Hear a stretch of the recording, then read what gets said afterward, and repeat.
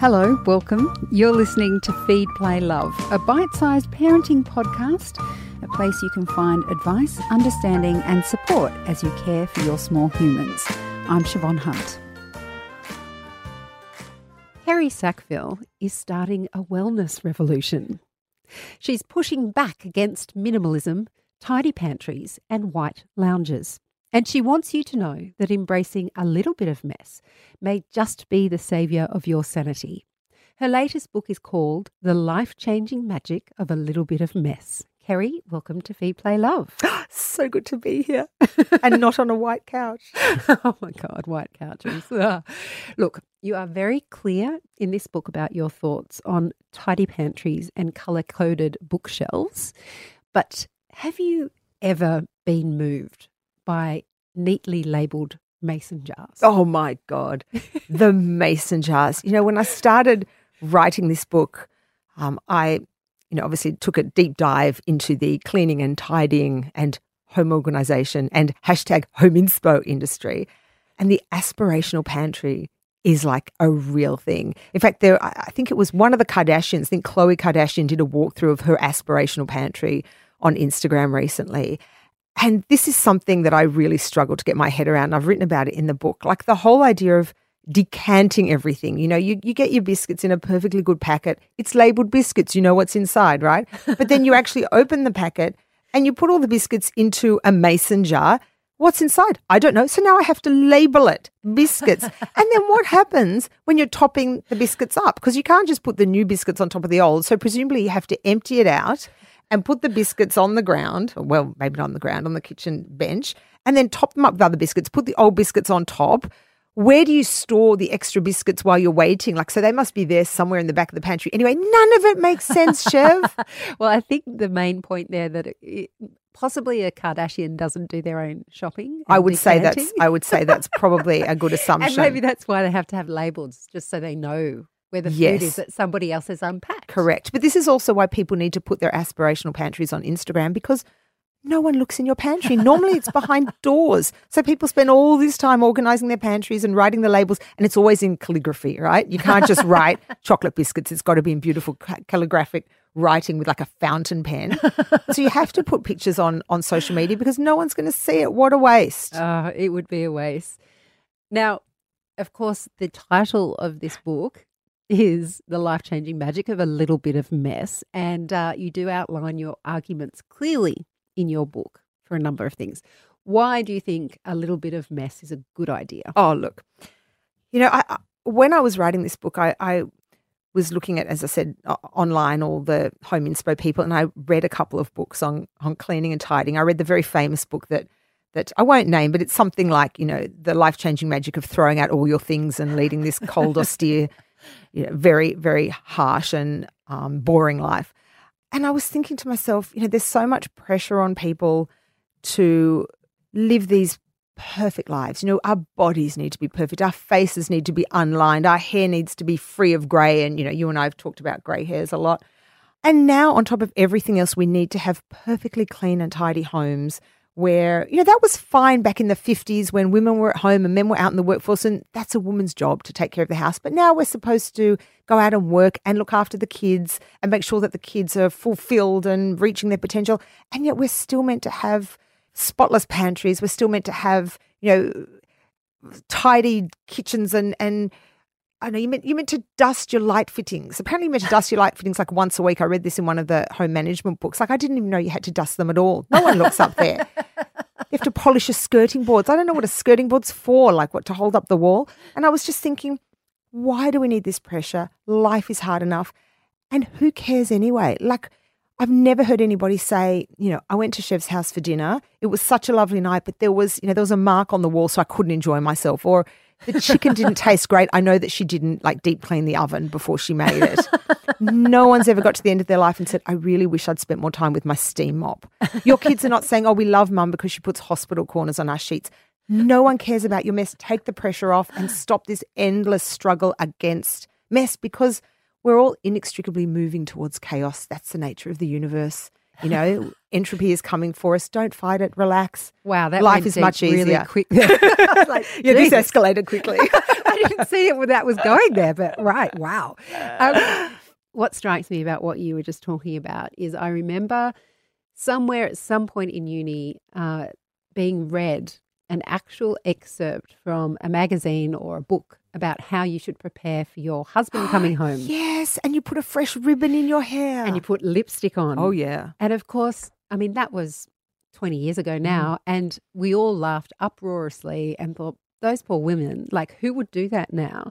And yet what you're just talking about there in terms of all this home inspo, it's just another form of, it sounds like another form of getting women back in the kitchen and back into this domestic duty. I'm so glad you said that. I actually, you know, the book is humorous. It's funny. I wrote it to make people laugh, but there's also a very real message underlying it. And I snuck in a little chapter about feminism. And the thing is, this is a pressure that is felt by women to keep their houses spotlessly clean. It's not felt by men. And, you know, I was thinking about the number of women who say to me, oh, but my husband doesn't notice mess, you know. But then you look at as I wrote in the book, you look at the husband's cars, and let me tell you, one scratch on the car and he notices. You know, a coffee cup in the car and he notices. And what it is, it's not that there's anything wrong with men's eyes or that our eyes are better. It's just that men are socialised to care about their cars, and we're socialised to believe that we need a perfect home in order to be good and decent people. And I think I wrote a long list in the book of what actually makes you a good and decent person.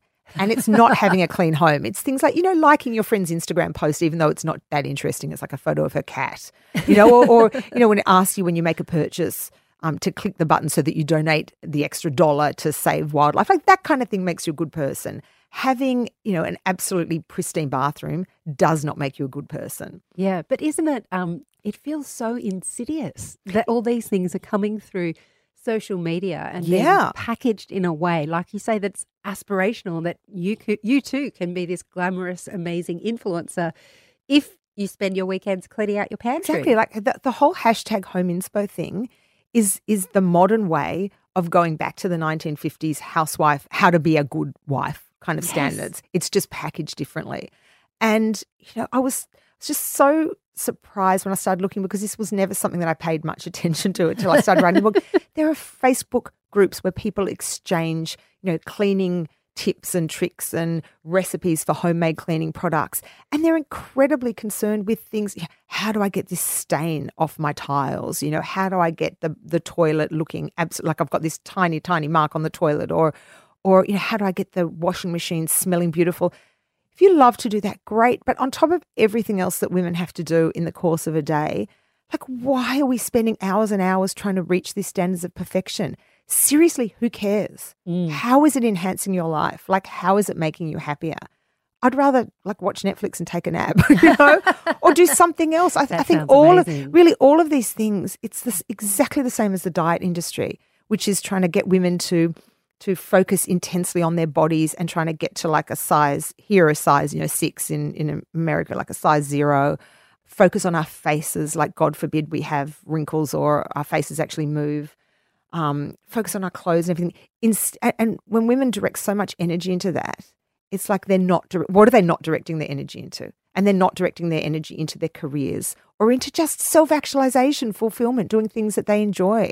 Yeah. You know, go and paint, like write a book, or not on cleaning, like not on anti-cleaning. I did that. Don't write a book on mess. But I like the idea of just, like you say, watching Netflix and having a nap. What's wrong with that? Well, like, it works for me. and I feel a lot better about myself when I'm rested than when I'm running around frantically trying to make everything perfect. And it'll be perfect for 5 minutes. If you've got kids, if you've got a dog, if you live with other people, you can get your house to look absolutely pristine if you put in a huge amount of work. How long will it last? They walk in the door and bam, it's done. Yeah. So because particularly if you're raising kids, I mean, there is the home inspo, and then you've got the combination of influencers online who incorporate the home inspo but somehow manage to have 5 children clad in linen with clean hair. White linen. Or it's usually off-white, I think. Off-white, yeah, or charcoal. Yeah, like natural fibres. Yes, exactly. And and they're walking through a room that looks like no one has touched that pillow on the lounge, and she's got 5 kids. Yeah. So it feels like you know, in that particular genre as well, it's like, but hold on a second, that's not how my kids behave. Yeah. But it also, I mean, you can achieve that, but at what cost? Like I remember, my daughter, I'm here with my daughter and she was asking me when we were on the way here, she said, was there ever a time in your life when you were super clean, Mum? And I remember after my first child was born, I'd somehow assimilated that idea that everything needs to be put away. At the end of the day, your house needs to look like a baby doesn't actually live there. And I did that for, a while, not long, because of course, as soon as a toddler can actually pick up a toy and throw it on the floor, then it becomes much harder. It's easier when they actually don't touch their toys. You just wave them in their face and put them away yourself. And then I tried it, and by the time my second child was born and it became clear that A, this was impossible, and B, like, why? Why did I need to live in a house that looked like kids don't live there? Yeah. I just couldn't see the point of it. I couldn't see the benefit, and I still can't. And something that I wrote in the book and that I really do feel is when you walk into someone else's home and there's a little bit of mess, I'm not talking about squalor, I'm not talking about, walking into a hoarder's house. When there's a little bit of mess, you feel so much more comfortable. Yeah. Like you might walk into someone's house and it's one of those aspirational houses where everything is perfect and everything's put away and everything's white. It's always white. And you might actually admire it briefly, but you're not going to feel comfortable there. You're not going to feel comfortable sitting on their white couch having red wine. At least I won't, because I know I'm going to spill it and I'll never be invited back. And that actually did happen to me once and we stopped being friends. But I feel so much more comfortable going to a home that's a little bit shambolic because it feels relaxed and you know that people actually live there and it's okay to spill your biscuit crumbs on the couch. No one's going to care. You can sit and put your feet up on the table. In the book, when you talk about this kind of little bit of mess and just feeling more comfortable in a home like that, you also say that we should never apologise for the state of our home, which I find really interesting because when I read that and I was thinking about it, I thought actually that is as natural to me as saying please and thank you. Yes. Why is that? I remember literally saying, please excuse the mess, to a tradie who was coming to my house, who was going to make mess. I'd apologise for the mess to a postman delivering a package. It is so ingrained in us. And, I was thinking about why we do that. And when we say, please excuse the mess, we're not really apologising for the mess. Our mess doesn't inconvenience anyone, unless you're actually asking someone to come over and clean your house, in which case, God, I'd love to meet you. Like if you want to come over and clean my house, I have nothing against clean houses. I just don't want to do it myself. But we're not really apologising because we know our mess doesn't impact on someone at all. What we're really saying is we want people to know when we say, please excuse the mess, this is not what my house usually looks like. Like my house is usually pristine. I don't know what happened today. Like this is just really weird that suddenly I've got piles of laundry on the floor. I've never seen them before. Suddenly there's a dish in the sink. And so we're trying to tell people I'm usually a neat person. And again, why? Like I think we need to start thinking about why we feel the need to do that. And why we feel the need to present this perfect face to the world. It's okay to have a messy house. It's okay to have a house that looks lived in. You do not need to apologise for your mess ever to anyone. Yeah, it is so ingrained. It's one of those things that I wasn't aware of. Like, I am aware of certain things I have the desire to please or that sort of thing, but I was never aware that I had this ingrained thing about my home and having it clean. I mean, I do feel better when my house is a little bit tidy. Yeah. But that's not what you're talking about, Like I do want a clean toilet, but again, that's not what you're talking about. You're talking about when people are obsessively trying to keep their house Insta-worthy. Yeah. The key is little bit. It's a little bit. It's not, as I said, it's not having to fight your way through piles and piles of hoarded junk, and it's not about living in filth. Like I've got this whole section at the end of the book, which is like a triage system for mess. Like how do you work out what to clean and what not to clean? How do you work out what to tidy? And, obviously anything that's going to lead to a vermin infestation or a fungal infection or a bad smell or anything that's just generally disgusting, of course you've got to clean. But then I've got like what can wait. And nearly everything after that can wait. But then there's things that never need to be done at all. And so one of my favourites is like, you don't need floors that are so clean you can eat off the floors. If you're going to eat off the floors, it's much easier just to invest in some plates. Like eat off plates instead, then you do not need to make sure, like most of us do not need hospital-grade floors, right? No. And things like, oh my God, it dements me because I've seen so many YouTube videos about it. the YouTube videos about how to fold your fitted sheets, right? You fold, there's YouTube videos, how to fold your fitted sheets perfectly. And then you put the regular sheets on top of it, and then you put it all in a pillowcase, and then you put it neatly into the, Oh into my the God, I'm going to have to linen look closet. now. Like, seriously, Chef, is your bed going to feel more comfortable because you folded your fitted sheet into the linen closet in a certain way? I'm just fascinated because I didn't think you could actually fold a fitted Oh, God. sheet. Okay, now I've started something. You're going to be off fold. This is exactly the opposite of what I wanted to achieve. I failed. I just want to see I'm that. sorry. It's just the physics of it, really. Yeah. It's not that I will keep doing it. Just circling back, you've talked about why we should have a little bit of mess, and that's like that balance between being obsessive about having a tidy house and then having something that's comfortable. And you also talk a lot about decluttering, which has been a huge thing. Yes. And you have a very different take on it, and I love it. So please explain your approach. I do. I've read Marie Kondo, and there's another book which I was just shocked and sort of amused and slightly horrified by. There's a book called The Gentle Art of Swedish Death Cleaning, which is sort of like Marie Kondo, except it's for people to declutter their homes so that their children don't have to do it after their death. So as you approach a certain age, probably like my age, you need to start thinking about the next generation. And I was thinking, I'm not going to do that. I like my stuff. And then I was thinking, if my parents want to do it, sure. Like, I'll give them the garbage bags and they can clean it out. Much easier for me. My parents' house is very cluttered. But the thing about clutter is my favourite memories from childhood are visiting my grandparents' house in Melbourne. My grandmother, I wouldn't call her a hoarder, but she didn't like throwing things out. And she had cupboards and cupboards of things like accessories, like junk jewellery, old handbags, old faux fur coats, like boots that came up to my knees, little knickknacks, old photos. And so my sister and I used to go there on school holidays, and we would spend hours and hours rummaging through her drawers, playing with things, trying on her clothes. It was so lovely. Like, it was just, her house was fascinating. There was, in the bathroom, there were, little soaps and little shampoo containers, and in the kitchen there was all sorts of, you get into the pantry and there's all sorts of old food at the back, and you'd rummage around and find like crusty old biscuits from 1920. But it was fun. It was a wonderland. And all of these austere homes where everything's pared down to a minimum.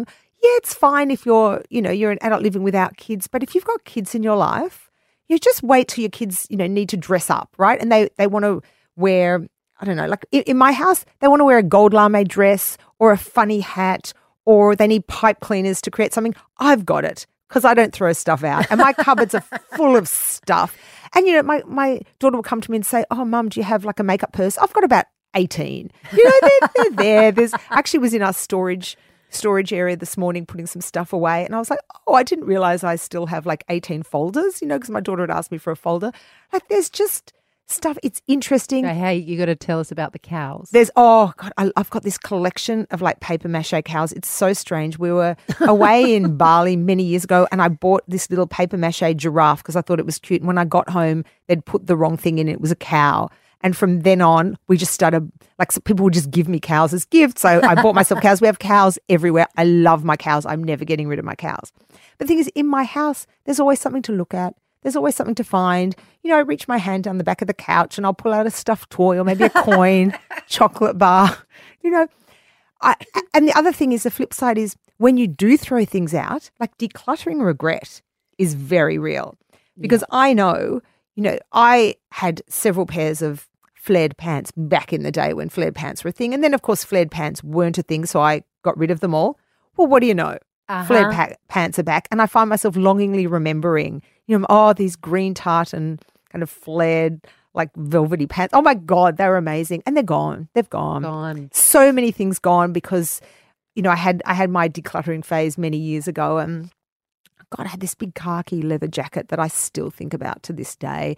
We had a SpongeBob SquarePants sandwich toaster and it would stamp SpongeBob onto everything. And I remember getting to a point where I thought, the kids are too old for this, but now they're old enough so that it would be ironic. Yes. I wish I'd kept it. Yeah, and it's funny, isn't it? Because we're taught with decluttering, even though, there's that idea of if it doesn't bring you joy, get rid of it. It's kind of this attitude that it's almost sinful to like material things. Yes. And yet you can get so much joy. So much joy. a papier-mâché cow. I love my cows. But the other thing is you've got to remember it doesn't actually save the environment to throw out your stuff. If you want to save the environment, hang on to your stuff and use the stuff you've got. Like throwing out all your old clothes, it's much better to keep them and try and wear them and find ways to rewear them. You know, sometimes I'll pick something out now. I have this whole system where if I don't wear something for a while, I just shove it in the top. System, I call it. I throw it in the top of my wardrobe, balled up. And then honestly, a couple of years later, I'll take it out and go, oh, I remember that. Like, I like that now. I'll wear that now. Or you can maybe repurpose it for something else. But this whole idea that it's really virtuous to throw things out isn't actually helping anyone. It's just creating gaps where we want to buy more stuff. If you want to save the environment, don't buy anything else. Just use the stuff you've got. And I highly recommend papier-mâché cows as a way of sparking joy. So cute. I've got to say, we're changing seasons now, and you've Yes. just given me a whole load of reasons why I don't need to do anything. No. Thank you. Kerry, it's such a funny book. Thank you so much for coming in and talking about it. Such a pleasure. And remember, disarray is okay. I think you need to do a T-shirt. I should. What a good idea. It's actually a really good idea. Hashtag don't copy that. Yeah. Okay. That's author and writer Kerry Sackville, and you can find her book, The Life-Changing Magic of a Little Bit of Mess, by looking at the notes of this episode. I'm Siobhan Hunt. I hope you enjoyed this episode. If you did, please rate and review us so we can reach and help even more parents. And if you have a topic you'd like me to cover, send your email to feedplaylove@theparentbrand.com.au. See you next time.